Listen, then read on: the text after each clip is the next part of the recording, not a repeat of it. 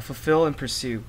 So, brothers and sisters, as we gather together today in worship and in awe and reverence of our God, let me read to you Psalm 19 as we are called into worship. The verses are 7 to 10. You can close your eyes if it helps to focus on the words of this psalm. Allow me to read them to you. It reads, "The law of the Lord is perfect, restoring the soul. The testimony of the law is sure, making wise the simple. The precepts of the Lord are right, rejoicing the heart. The commandment of the Lord is pure, enlightening the eyes. The fear of the Lord is clean, enduring forever.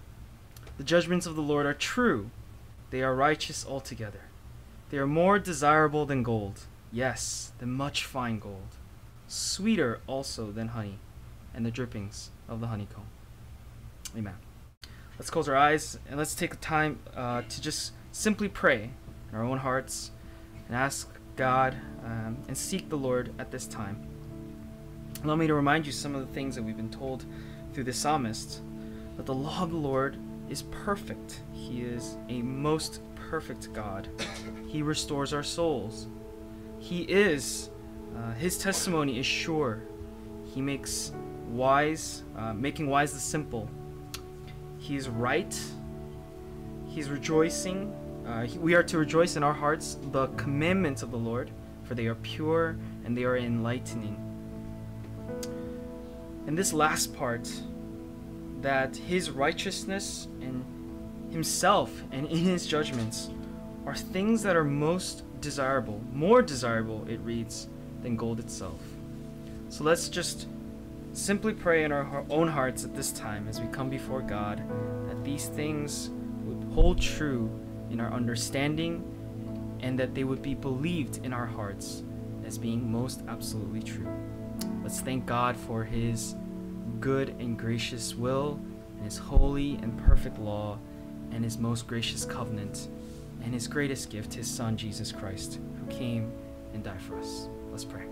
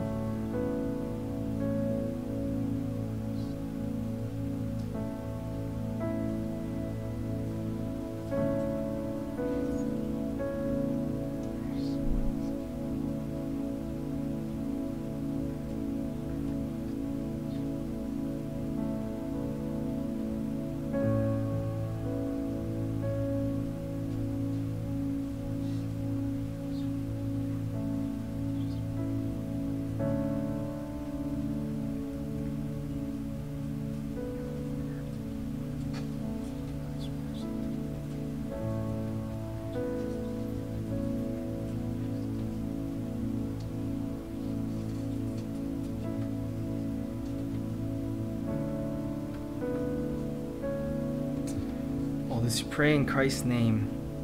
Amen. Brothers and sisters, let me draw your attention to the screen as we read from our shorter catechism. I want to read to you question 72 on the heels of course, last week. What is required in the seventh commandment?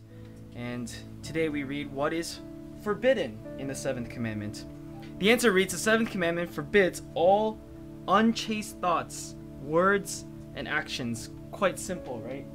This term might be a little bit unfamiliar to you, but the term itself is simply things that are not of God, unholy, right? Unholy thoughts, words, and actions. We see, of course, in the Sermon on the Mount by Christ preached and taught that it is not simply outward or external action or behavior that is condemned and deemed unrighteous before God, but even the very thought of unrighteousness itself is sin and evidence of sin in our lives. So let this be a reminder to us that our thoughts, our words, and our deeds, our actions, all will be held accountable. Let's go into time of prayer. I will pray for us, and then our worship team will lead us in a time of song. Let's pray. Dear Heavenly Father, good and gracious God, we thank you so much this day, this beautiful day. We thank you for the weather.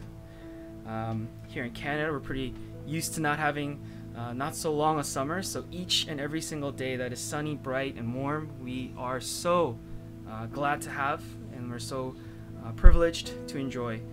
We ask, O Lord, that on this Lord's Day that we gather together in worship, our hearts, not just our bodies, that, Lord Father, the songs we lift and sing will be honoring to you. God, we also pray that as we learn from your word, that we will reap good things this day, that these things that we are taught will not simply be just information or words that enters our ears and is just enlightening for a moment, but will be permanent in its stain upon our lives. We thank you so much, Father, for your holy word, your holy inerrant word. We thank you for its teaching, its providence, and its continual assurance upon our lives. We look to you this day. We honor, glorify, and lift you. Pray all this in your name. Amen. Our priest team will lead us in a time of song.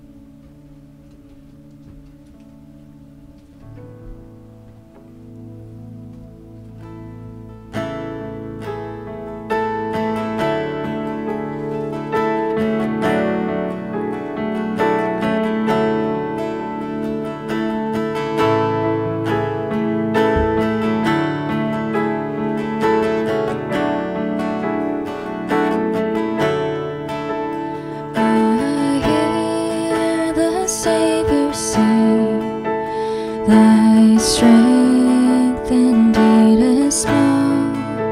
Child of weakness, watch and pray. Find in me thine all in all. Jesus paid it all to him I owe. Sin had left a crimson stain, he washed it white as snow.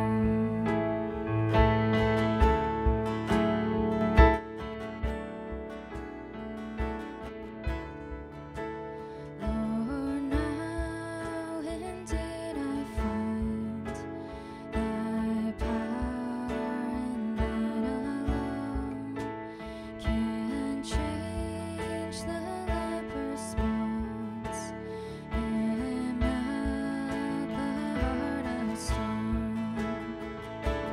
Jesus paid it all to him I owe. Sin had left a crimson stain, he washed it white as snow.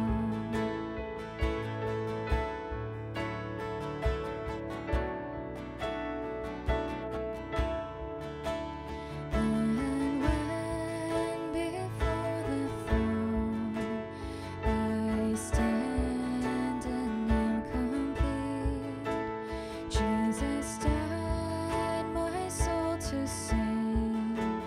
My lips shall still repeat. Jesus paid it all to him I owe. Sin had left a crimson stain, he washed it white as snow. Jesus paid it all to him I owe. Sin had left a crimson stain, he washed it white as snow.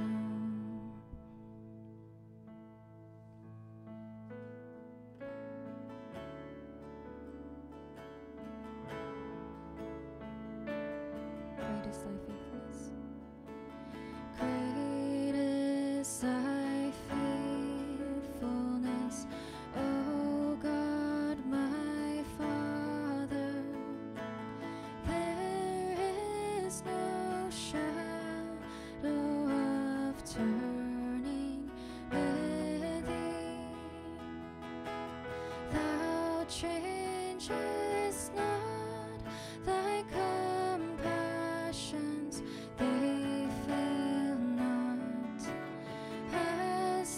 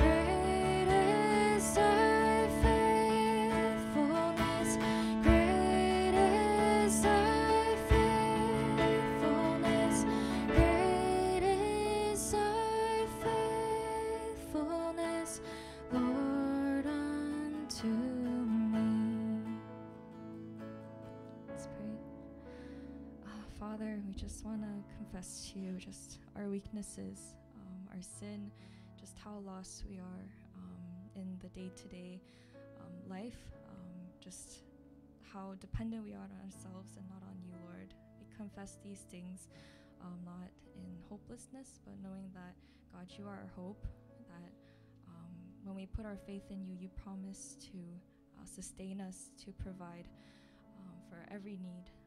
Lord, help us to depend on you, not on ourselves, to find hope in you and not in whatever effort, emotion, or will or motivation that we find within ourselves. And we pray for the word to be renewing to our hearts today, and we trust that process. We entrust that to you and the Holy Spirit at work in each and every one of us in this room. And yeah, we just pray for your will to be upheld and for us to just respond in thankfulness and joy and obedience to your word, your gospel today. So I thank you for this time and opportunity we have to praise you. We pray all this in Jesus' name. Amen. Praise God from whom all blessings flow. Praise him, all creatures here below. Praise him above in heavenly hosts. Praise Father, Son, and Holy Ghost. Thank you, praise team. I think about this every week, but our praise team sounds so good. Very grateful for them. So bravo. You guys can thank them later. Okay, welcome. Looks like we got a full house again. If we need some extra chairs, you can certainly grab them from the side. I want to thank all of you, I should say, for being with us here today. If it's your first time, we welcome you to Sheepgate Fellowship, and hopefully we get your names down and you'll join us for some fellowship to get to know you a little bit better. But we're going to continue our sermon series today. We're going to be reading from Malachi chapter 3. We're going to be reading verses 6 to 12. Last week we looked at verses 1 to 5 of Malachi 3. Of course, looked at the text on refiner's fire and the fuller's soap, some of the rebukes that we observed in the first 5 verses. We're now reading a text that is probably, I think it is, the most famous, at least one of these verses, the most famous passages in all of Malachi. So that's Malachi 3, verses 6 to 12. I'll read from my Bible, and you can follow in yours. By the way, is the air conditioning working? Is it working? We try to fix it, right? We're not like, it's much better, right? Praise God. All right. Just making sure. I was really worried about air conditioning this week. Praise God for air conditioning. Malachi 3, verses 6 to 12. Okay. I'll read from my Bible, and you can follow in yours. This is the word of God. For I, the Lord, do not change. Therefore you, O sons of Jacob, are not consumed. From the days of your fathers you've turned aside from my statutes and have not kept them. Return to me, and I will return to you, says the Lord of hosts. But you say, how shall we return? Will a man rob God? Yet you are robbing me. But you say, how have we robbed you? In tithes and offerings. You are cursed with a curse, for you are robbing me, the whole nation of you. Bring the whole tithe into the storehouse, so that there may be food in my house. And test me now in this, says the Lord of hosts, if I will not open for you the windows of heaven and pour out for you a blessing until it overflows. Then I will rebuke the devourer for you, so that it will not destroy the fruits of the ground, nor will your vine in the field cast its grapes, says the Lord of hosts. All the nations will call you blessed, for you shall be a delightful land, says the Lord of hosts. Amen, the word of God. Before we go into our sermon today, I'd like to pray for an unreached people group. I have no idea how to pronounce. Joy, do you know how to pronounce this? Mayotte? Well, anyways, this is a country. My apologies. I really wish I knew how to pronounce it. It's a very small island nation in the east coast of Africa. But even on this island, there is an unreached people group called the Bushi, and there's 72,000 of them.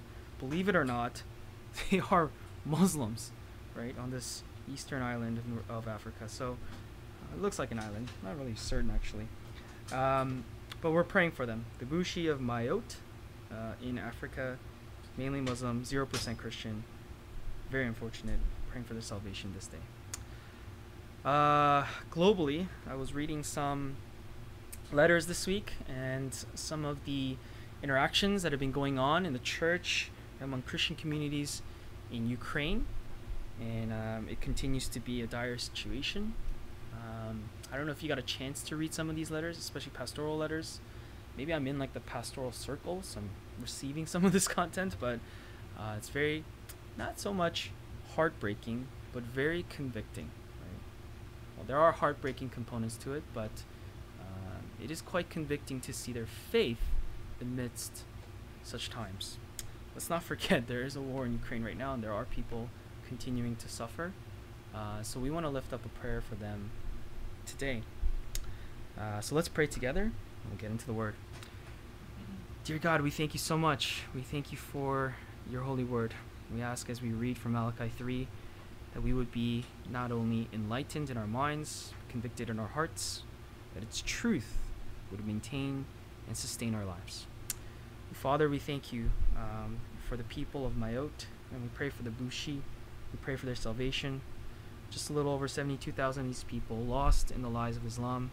We ask, O Lord, that missionaries, perhaps Christians, believers, however you've ordained, would reach out to them, and that they would come to hear and respond in faith to the gospel, the one true gospel of Jesus Christ. Father, we also pray at this time for our brothers, sisters, and just citizens of Ukraine who are suffering, who are continuing to see their country go through a time of war, in many ways unprecedented, at least in modern times, and a global community that perhaps has grown in apathy towards this situation. We ask that as the church, we will continue to pray for their well-being, but greater than their physical, their spiritual well-being, that they would continue to maintain faith and hope and prayer in a season so dark.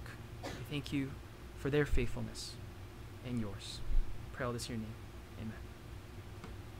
Today's sermon is called Test Me Now in This. Comes straight from the text. Of course, that is the very verse that I think many people are familiar with from the book of Malachi. In fact, Malachi is probably known mostly for this particular verse and text.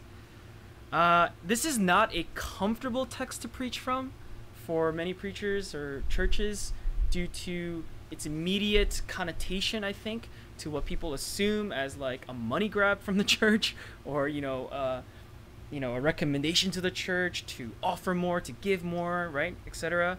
And so it is at times uncomfortable for preachers and pastors to preach this, because of course it's an area that we struggle in altogether, but it's also something I think, of course, from the church perspective, the optics of it sometimes comes into play, and it gets really messy sometimes, right?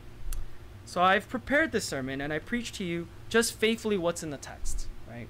And whatever way you take it or how you hear it, I hope the Spirit will convict you to hear it correctly, for the text is quite clear on what it says. But it's not so much about the offerings themselves, is what I'm going to get to. And we'll see how we get there. A while back, I came across a short YouTube video of a stand-up comedian. I could not, for the life of me, remember who it was, who was talking about his experience in the church. So he used to go to church. He grew up in the church.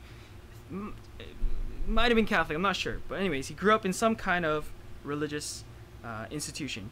He was not a believer at the time of this stand-up show, and so he began to mock the Christian faith and God, and of course everyone's laughing, and he was asking the question, why does a God who has all this power and all knowledge and all these things, who has everything that you could infinitely, right, has everything, he creates all things, this God, why does he ask for money?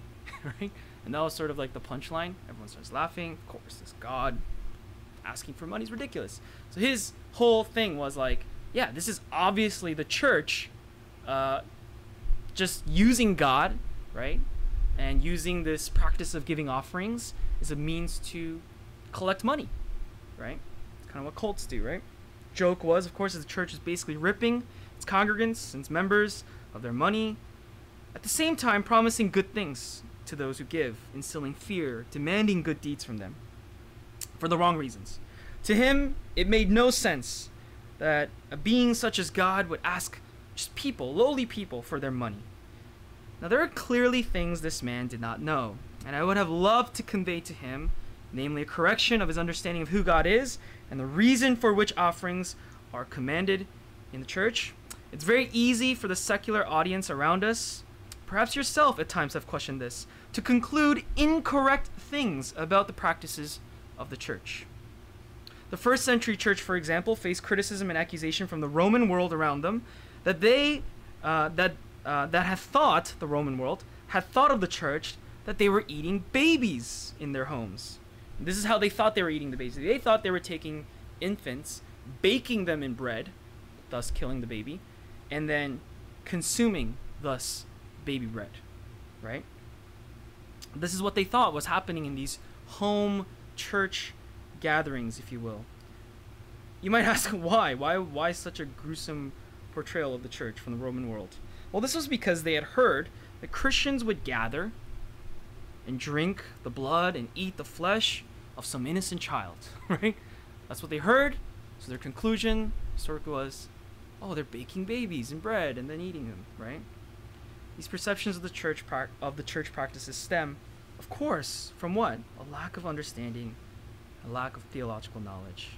Much like our comedian friend who lacked in his knowledge of who God is, the Israelites today are reminded of exactly that, who God is. That he is an unchanging, immutable God, and that it is not God who has broken or turned away from his covenant promises, but rather that it was Israel who had done such. Their claims against God are actually claims they ought to be receiving from God, which is exactly what happens today. Human centrality will always lead to decreasing of who God is, and when we make ourselves greater than God, the center, and make God revolve around us, well, we are essentially echoing the sin committed in the garden. Proper obedience stems from proper understanding, and proper understanding will reap the benefits of that proper obedience. 3 points to today's sermon. The final point is really the longest. The first two will be a little shorter. The first is immutable God, verse 6. Define what that means. Verse 7, return to the Lord. That's the command that is given, right? The appeal that's given to Israel by God. And then the final verses, verses 8 to 12, we'll look at this issue of tithes and offerings. Really, obedience to God. So 3 points: immutable God, turn to the Lord, in tithes and offerings. Let's look at this first verse, verse 6, and look at the immutable God. Before getting to the correction of behavior, human behavior, in today's text, Malachi's rebuke starts with a correction of their theology. The Christian doctrine of immutability states this, that God cannot undergo any change, either intrinsically or real in any way. Intrinsically meaning knowledge, internal or understanding. He cannot gain in knowledge, cannot lose in knowledge or understanding, nor any real change in nature or being of who and what he is. He cannot change, certainly in any way. We learned this in the Westminster Confession of Faith. We read together in this church, right? Chapter 2, paragraph 1. There is but one only living and true God, who is infinite in being and perfection, of most pure spirit, invisible, without body, parts, or passions, immutable, immense, eternal, incomprehensible, almighty, most wise. Whereas human beings are certainly mutable. We change, both intrinsically, and we undergo real changes on various levels of our being. This is observable to any sane human, that human beings are mutable. So for Israel to claim that God has changed, which appears to be the case, is a major failure in their understanding of God. The lack of blessing in their lives, from their perception, should not conclude for them a lack of or change in God's commitment or God himself, but rather it should reveal a lack and change in them. If God is one that is immutable, then it is the mutable who are to be corrected. For how can one that is perfect and unchanging be corrected? God reminds Israel that if he truly was unfaithful to his people, then they would have perished long ago. Read the text. Verse 6, what does it read? For I, the Lord, do not change. Thus, therefore, because of this unchanging nature to God, you, O sons of Jacob, Israel, are not consumed. Consumed by wrath. What? The wrath of God, right? For their sins. God may temporarily deprive us of joy, and it may seem that he has forgotten us at times. Like there are seasons of this, right? Difficult moments, suffering moments, moments of loss, moments of failure, disappointment. But he himself is unchanging in his mercy in this, that he permits in your life the tasting of goodness as you live out your earthly lives. It's like we, in our sinful state, naturally assume this, that we deserve good from a good God. It is unfortunate, brothers and sisters, that much like Israel, we are prone to look at what we don't have in life and question, why would a good and loving God not pour more blessing upon me who is so faithful? Instead of realizing this, that our good and loving God is relenting wrath and curse against you, the sinner, so that you would not be immediately consumed and destroyed. It sure sucks, doesn't it, brothers and sisters? If you've ever been in this situation, you know how much this sucks. It sure sucks when the person who is in the wrong against you does not recognize the patience you are exercising and enduring for their sake, right? Someone who's wronged you a lot, someone who's really done harm against you, and you're trying to be loving and kind and gracious and patient, and they don't recognize any of it. How annoying is that? It's one of the most annoying things ever, right?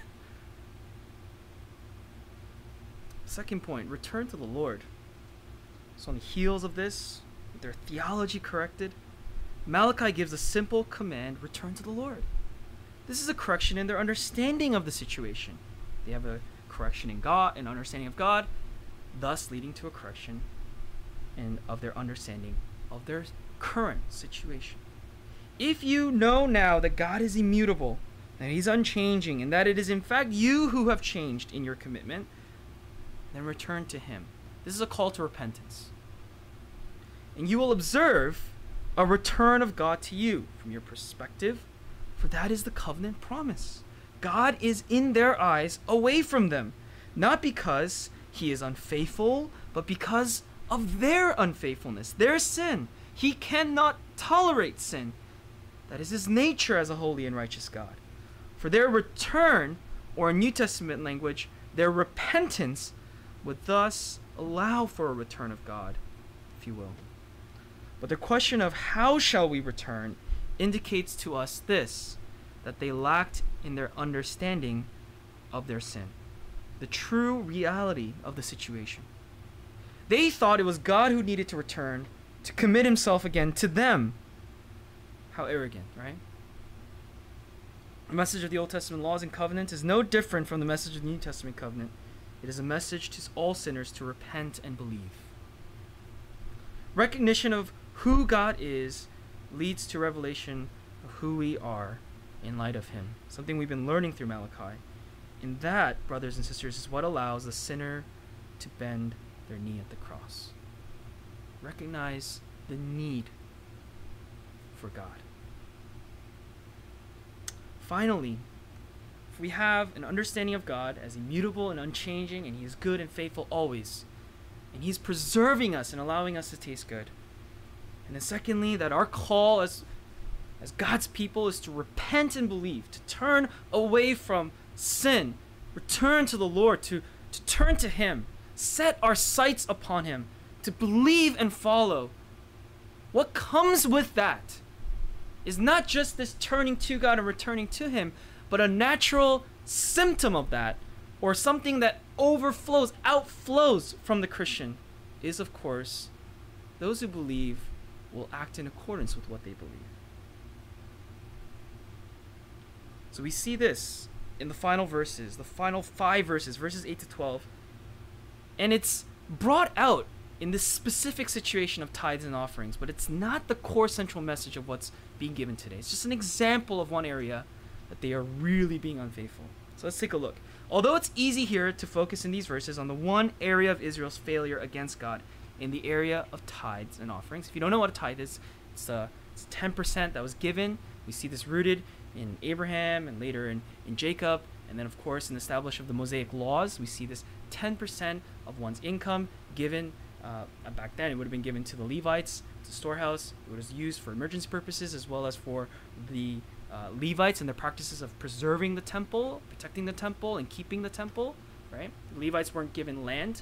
They were just given the temple to take care of, and all the other tribes would take care of them, right? Through their harvest, through what they yield, through what they reap, etc. They would give as, in a sense, a taxation, but really an offering, right? And there were multiple types of tithes that were given. And today in the church, right, many different denominations continue to practice this for the activity and work of the church, right? So tithes and then offerings. There's general offerings, right? Thanks offerings, whatever offerings, missions offerings, etc., right? So there are general offerings that were offered to God. The flow of verse 8, however, when we read it, the back and forth of the question and answer sequence between Israel and God indicates this to us, that their disobedience stemmed much deeper and spanned much wider, incorporating many areas of covenant failure on their end. And we've already seen some of these things mentioned in Malachi. What is specified, however, in this particular passage is this area of tithes and offerings. And this is where pastors get a little shaky because they're like, oh shoot, people are going to leave my church if I preach this, right? But I got to preach this, right? By the way, I don't want offering to increase today because of this. Just want to not to say don't give, but let's not make that a thing. This text has been used by many and continues to be used today to propagate a major misunderstanding of not only what God is teaching in this text, but also to promote in many different unfortunate denominations or other places improper practices in the church. What do I mean by this? Prosperity, right? Prosperity gospel latches onto this text very, very strongly. Prosperity preachers use this text to teach that God's blessings can be accessed and gained by this testing of God, if you will, by giving more faithfully, which really just means just give more money. Others use or read this text to look at God as some sort of needy being who demands things. Give me money, like how our government taxes us. Or else there's dire punishment, right? You don't give, we punish you. There's an element of truth to that, but it's the wrong emphasis. They look at God incorrectly. But as is the case with all of the commandments and laws, the purpose here is not for God to get richer by your giving, by the means of your giving, or by the means of taking from his people. I remember when I was younger, my mom taught me God is not asking for 10%, he's letting you have 90, right? It always instilled a good mentality in me. I don't know if it's theologically true, but it just instilled a good mentality in me, right? Let's be real. If who's our favorite CEO? Elon Musk, right? If Elon Musk walked in, right, and this billionaire dude, right, owns Tesla, SpaceX, everything, and he was like, give me 10% of everything you make. I got you for the rest of my life. I know Mikey will stand up and be like, 10%, I'll give you 15, right? All of us would do that. Why? Because we know what this man is capable of doing, taking care of us, right? It's not to say we give to God so that he takes care of us, but it's just our human minds are so fickle, and we're so, no offense, really stupid when it comes to our understanding of God, right? Giving to God is so tremendously difficult, but everything else is too easy, is it not? It's too easy to tap that card sometimes. So people use this text and they misuse it. But the purpose here is not so much that God is saying, give me money, right? Because that's a misunderstanding of God. The purpose here is covenant faithfulness. Tambi and I will we will be, right, married in a couple months. It's kind of extraordinary, right? Are you excited? I'm excited. But a wife or a husband, I'm sure when you look at Jordan, you would want, you look at that relationship in a way covenantally, right? And you would want your covenant partner in that covenant to abstain from certain practices. Like, it's assumed. Like, you don't sit down and go, okay, here's what you can no longer do as my married partner, right? Like, you don't need to walk through these things. Of course you could, but it's assumed, it's known, it's obvious that in covenantal relationship that there are certain practices that you now abstain from. There are certain practices that now you conduct yourself willingly in, that you ought to, in a certain way, treat each other, speak to each other, right? That's what we mean by marital covenantal faithfulness. These are obvious variables even in an earthly human marital relationship. So why does God demand such things from us, these laws, these commands that we ought to obey? Because he has determined the variables by which this covenant relationship will be upheld. Because these things are appropriate in that covenant relationship. Brothers and sisters, I'm about to say a few things that might hurt you. If you're not hurt, good for you. If you are hurt, I hope it'll be conviction. If you are offended that God commands the giving of offerings to him, then it is likely you are worshiping a different God. That God is money. If it is hard for you to prepare, bring, and give an offering to God on Sundays, then you might be serving a different master. Matthew 6:24, no one can serve two masters. This is Christ's own words. For either he will hate the one and love the other, or else he will be devoted to one and despise the other.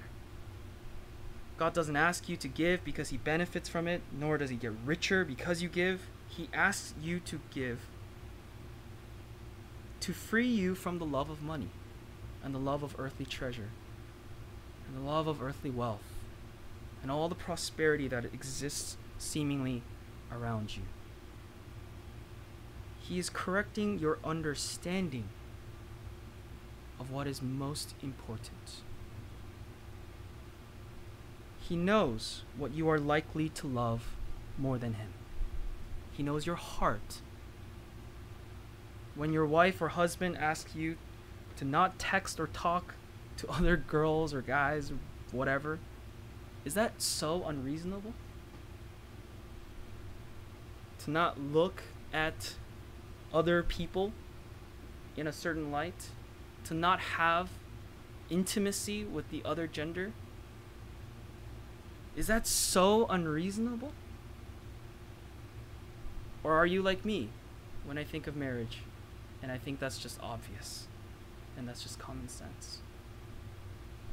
Devotion, commitment, faithfulness comes also with sacrifice. The Hebrew word here for rob is used only one other time in the Old Testament. Note that the English translation is not steal, but the English translation is rob. Some of your Bibles might have steal, but it should be rob. That subtle nuance is lost in the English, but the Hebrew, it's not lost, of course. And in the Hebrew, it is the difference between the word meaning to steal and the word meaning to forcibly take. I know it could sound like the same thing, but it's slightly different. In other words, Israel is forcibly taking from God that which is not theirs. They aren't stealing in the sense that they're like sneakily like taking something that they covet, but Israel is in active rebellion against God from his perspective.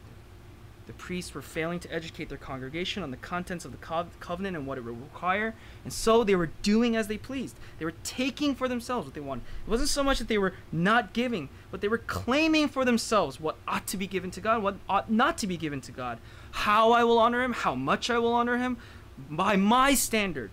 Much like the worship they were offering, as we discussed in chapter 1. It was worship that failed to honor God. They were not giving to God in many senses, in many areas of their life, what rightfully should be lifted to him. The return to God, as mentioned in verse 7, would involve obedience. Repentance involves obedience. In this case, laws and commitments by God's decree to his statutes, including the giving of offerings and tithes. Giving the offerings demonstrates not so much that, hey, I can give, but that I'm willing to obey. It demonstrates the correct and proper attitude of a person who understands who God is. A person of God must have a certain regard toward the material world around us. Paul says the material world around us is trash. A perplexing component to this text is that God challenges Israel to put him to the test. Did this perplex you? It did for me. The very thing Jesus refuses to do in the temptation saga was Satan. Jump and the angels will save you, right? And Jesus says, no, you're not supposed to test the Lord your God, right? So why then does God say, test me in this, when it is clearly something human beings ought not to do? The language here can be confusing and contradictory to some, but a careful analysis of the text, the scripture as a whole, you will realize that in context, the so-called testing of God here really is not a test of God at all. It's a test of Israel. When God says, test him in this, he says, test me in this. Be faithful. So who's really being tested here? It's not a challenge towards God to act differently and to pour blessings and open the floodgates to them, but a challenge to Israel to be faithful to God. To change, to repent from their ways, to turn away and turn to God. Israel is being tested by God in his offer to test him. Kind of reverse psychology, if you will, right? We see that if Israel is faithful, there will be a shift from curse to blessing. And that's perhaps the main idea here. That Israel has a covenant with a God who's faithful and can certainly reap the blessings if only they themselves are faithful as well. The cost of following Christ, brothers and sisters, we see it all throughout Christ's ministry, the New Testament. The cost of following Christ is everything. It's nothing short of everything. Every area of our life that we could possibly find more hope and more love and more joy, Christ says, love God. Love God more than your mother, your father, your brother, your sister, your children.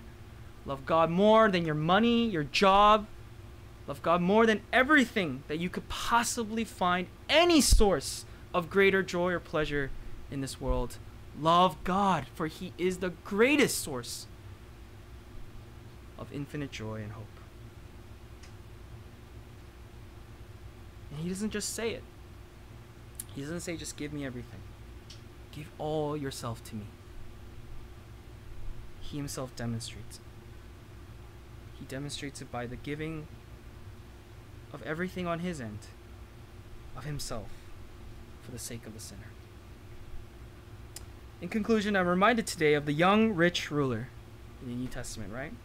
Came to Jesus, said, "Teacher, how do I enter the kingdom?" Right? They had this short conversation. It's recorded for us. And this man was a man of faith by his own standards. He obeyed the commands to not steal, to not murder, to not commit adultery, among other things. He kept his life clean in his eyes, did everything he could to one day be in the kingdom of God, be received and accepted by him. But what is it that Jesus says to him in that conversation? Jesus says, "One thing you lack, brother. Go and sell all you possess and give to the poor, and you will have treasure in heaven. Come and follow me." Do that, come and follow me. The young rich man, of course, became saddened. And scripture says it was because he had great possession and wealth. Here's a response from Christ. And Jesus, looking around, said to his disciples, "How hard it will be for those who are wealthy to enter the kingdom of God." The disciples were amazed at his words. But Jesus answered again and said to them, "Children, how hard it is to enter the kingdom of God. It is easier for a camel to go through the eye of a needle than for a rich man to enter the kingdom of God." Why am I reminded of this particular story? Because, brothers and sisters, the Israelites were lost in their understanding of what it meant to have a proper attitude and posture before God. It's not about the offering itself, and it's most certainly not about the amount of the offering either. The problem and issue here, both in the text and with this young rich ruler, it's about who God is and how we ought to revere that God. North American Christians are very much like this young rich ruler, unable to give, not because of a lack of money. And if you do say, well, I have a lack of money, sure, and we're not all like abundant. I'm not saying you're abundant and flowing in money. But no offense, I mean, you're eating out, buying things for yourself, right? $20 offering, $20 meal, right? Like, it's just kind of like priorities are skewed there, right? Like, it's, you really have to, you need a financial planner. Not me. It just really is, it's perplexing, but it's not perplexing. I'll tell you why it's perplexing. It's because we'll give everything else. Right? It's not perplexing because we live in a culture and society that values money over all things. And you are falling into that trap. It's not just about money, but it's just general posture before God, right? Brothers and sisters, your inability to give is not because of a lack of money. It's a lack of heart, a lack of reverence. We're so easy to save and spend freely on things that benefit us. When it's an investment, when it's a car, it's a house, it's clothing, it's luxury items, etc. And that's not the source of my rebuke. Luxury is not my rebuke here. Two things: love of money and a lack of love of God. Certainly spend what you earn through your hard work on quality things and leisure and other things like that. What, not unholy things in the world that you can enjoy, certainly. But do not at the same time then say, well, I'm not in a place to give. I agree with the comedian on this sense. God doesn't need your money. God wants your faithfulness. May we thank the Lord this day, brothers and sisters, for God's generosity to us, His graciousness to us. For while we refuse to give to Him something so petty as money, He gave His only begotten Son, that whoever believes in Him shall not perish, but have eternal life. What a faithful God to such unfaithful people. Not much has changed since Malachi. Praise His holy name. Let's take a moment to reflect and pray on what we've learned.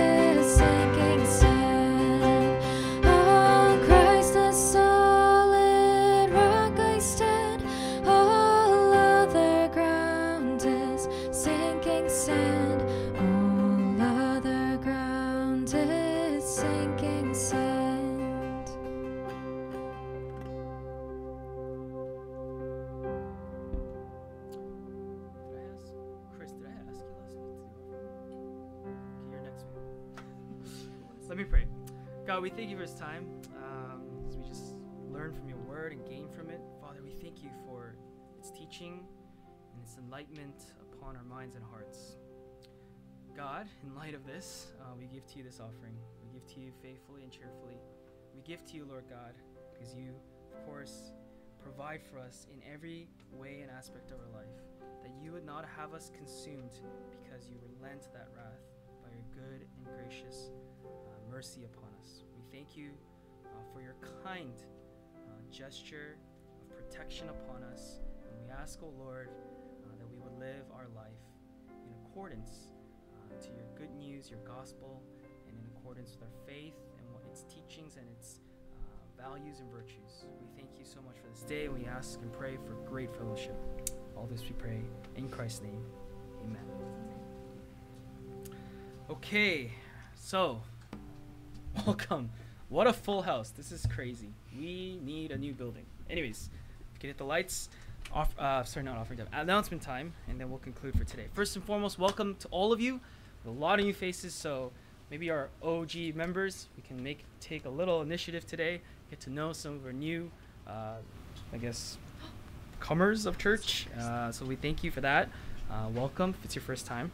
And our offering on that note can be sent to sheepcavefellowship@gmail.com. To e-transfer, of course, but we also have the good old basket with envelopes on the side if you'd like to give that way as well.